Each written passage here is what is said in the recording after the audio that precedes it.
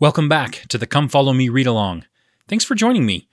We're reading the scripture passages that go along with the weekly study curriculum of the Church of Jesus Christ of Latter-day Saints. With generous permission from Thomas Wayment, the BYU Religious Study Center, and Deseret Book, I'll be reading today's chapters from Thomas Wayment's translation, which is titled The New Testament, a translation for Latter-day Saints. In this translation, the Wayment translation, James's name is translated as Jacob. So let's start with James chapter 1.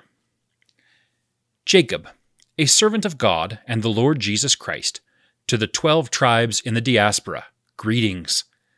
Consider it complete joy, brothers and sisters, when you fall into various kinds of trials, knowing that the test of your faith produces endurance. Let endurance have its full effect, so that you might be perfect and complete, lacking in nothing. If anyone lacks wisdom, let that person ask God, who gives to everyone generously and without reproach, and it will be given to him.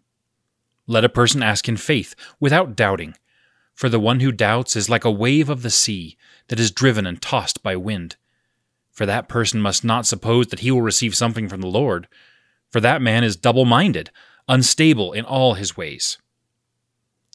Let the humble brother boast in his high position, and the rich in his humble position, because, like a flower of grass, he will pass away. For the sun rises with burning heat and dries up the grass. Its flower falls, and its beauty perishes. It is likewise for the rich. While living a busy life, they will pass away. Blessed is the person who endures trial, because after that person is proven to be acceptable, he will receive the crown of life, which God promises to those who love him. Let no one say when he is tempted, I am being tempted by God. For God cannot be tempted with evil, and he tempts no one. But each person is tempted when he is lured and trapped by his own desires. When desire seizes a person, it gives birth to sin, and when it is fully grown, it gives birth to death. Do not be led astray, my beloved brothers and sisters. Every good gift and every perfect gift is from above, descending from the Father of lights, for whom there is no variation or shadow of change. By his will, he brought us forth by the word of truth in order for us to be a kind of firstfruits of his creations. Know this, my beloved brothers and sisters, let every person be quick to listen, slow to speak, slow to wrath. For human wrath does not accomplish God's righteousness. Therefore put away all filth and evil excess, and welcome with meekness the word implanted in you, which can save your souls. Become doers of the word, and not merely hearers who deceive themselves. Because if anyone is a hearer and not a doer, he is like a person who looks at his own image in a mirror. For he carefully considers himself, and then departs, and immediately forgets what type of person he is. But the one who carefully looks at the perfect law, the law of liberty, and abides in it, not being a forgetful hearer, but a doer who acts, he will be blessed in his doing. If anyone thinks he is religious and does not bridle his tongue, but deceives his heart, his religion is worthless. Pure and undefiled religion before God the Father is this: to visit the orphans and widows in their trials, and to keep oneself unspotted from the world. Chapter 2. My brothers and sisters, do not possess partiality in your faith in our Lord Jesus Christ, the Lord of glory. For if someone enters your gathering wearing a gold finger ring, with fine clothing, and a poor man in filthy clothing also enters, if you pay attention to the one wearing fine clothing and say, You, sit here in a good place, but to the poor man you say, You, stand over there, or sit down near my feet, have you not made distinctions in yourselves, and become judges with evil reasoning? Listen, my beloved brothers and sisters, has God not chosen the worldly poor to be rich in faith and heirs of the kingdom, which he has promised to those who love him? But you have dishonored the poor. Are the rich not oppressing you and dragging you to the courts? Are they not slandering the good name by which you were called? If you fulfill the royal law, according to the Scripture, You shall love your neighbor as yourself. You are doing well. But if you show partiality, you are committing sin, and are convicted by the law as transgressors. For the one who obeys the whole law, but stumbles in one thing, is guilty of the entire law. For he who said, "Do not commit adultery," also said, "Do not murder." If you do not commit adultery, but you do commit murder, you have become a transgressor of the law. So speak and act like those who will be judged by the law of liberty. For judgment is merciless to the one who has not shown mercy. Mercy triumphs over judgment. What good is it, my brothers and sisters, if someone says he has faith, but he does not have works? Is faith able to save him? If a brother or a sister is poorly clothed and lacking daily food, and someone from among you says, "Depart in peace, be warm and eat well," but you do not give them the things needed for the body, what good comes from it? Thus, faith by itself, if it does not have works, is dead. But someone will say, "You have faith, and I have works." Show me your faith without works, and I will show you my faith by my works. You believe that there is a God, you do well. Even the demons believe and are struck with fear. Do you want to know, you empty person, that faith without works is useless? Was our father Abraham not made righteous by works when he offered his son Isaac upon the altar? You see that faith was working in tandem with his works, and his faith was made perfect by works. And the scripture was fulfilled that says, "Abraham believed God, and it was counted to him for righteousness, and he was called a friend of God." You see that a person is made righteous by works, and not by faith only. Likewise, was not Rahab the prostitute also made righteous by works when she received the messengers and sent them out by another way? For just as the body without the spirit is dead, even so faith without works is dead. Chapter 3. Not many of you should become teachers, my brothers and sisters, knowing that we who teach will receive the harsher judgment. For we all stumble in many ways, and if anyone does not stumble in what he says, he is a perfect man, and is also able to bridle his whole body also. If we put bits into the mouths of horses so that they obey us, then we guide their whole bodies. Look at the ships. Although they are quite large and driven by strong winds, they are steered by a small rudder wherever the desire of the pilot steers them. Thus, the tongue is a small member and boasts of great things. Look how such a small flame burns a large forest. And the tongue is a fire. The tongue makes itself an unrighteous world among our members. It defiles the entire body and sets on fire the cycle of human existence, and it is set on fire by hell.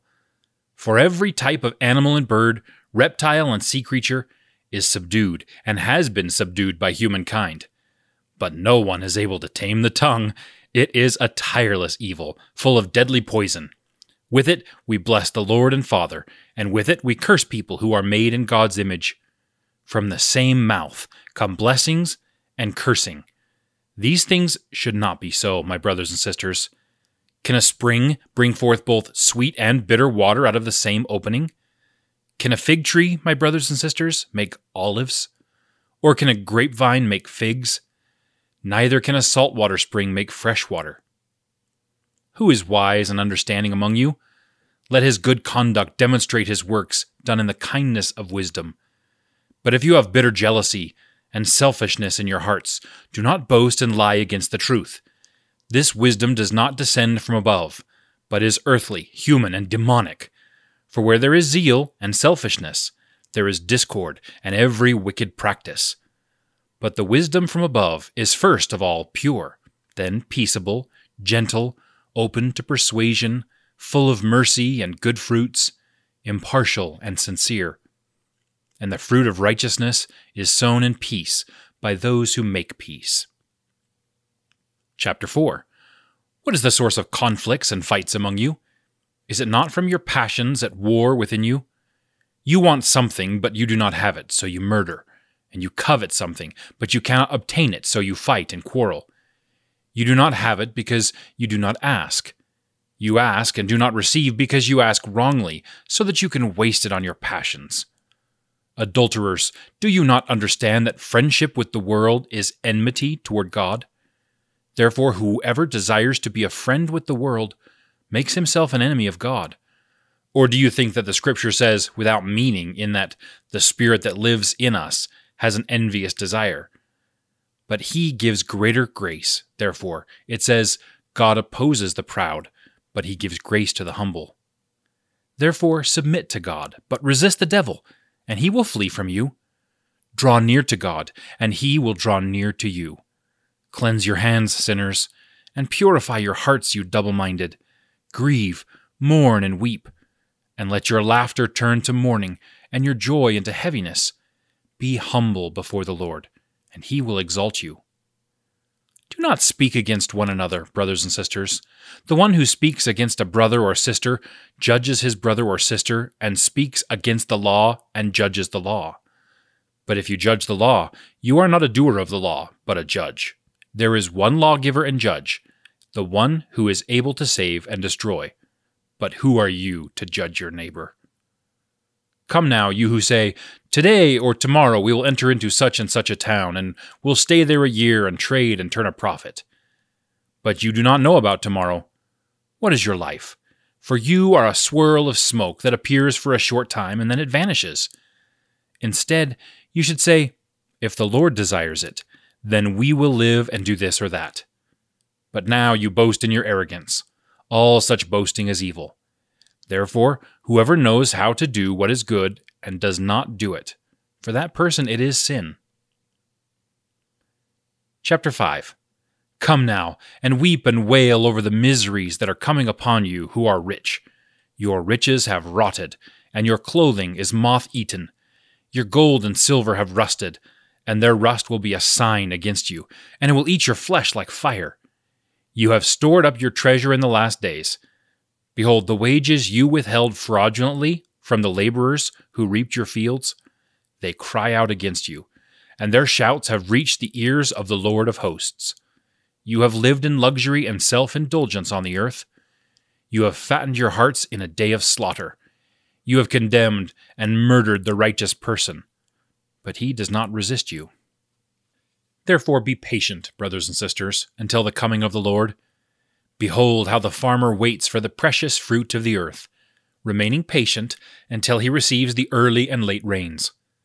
Be patient also, and strengthen your hearts, because the coming of the Lord draws near. Do not grumble against one another, brothers and sisters, so that you are not judged. Behold, the one who judges is standing at the doors.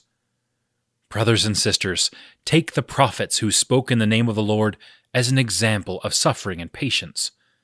Behold, we regard those who endured as blessed. You have heard of Job's endurance, and have seen the Lord's purpose, that the Lord is full of compassion and mercy.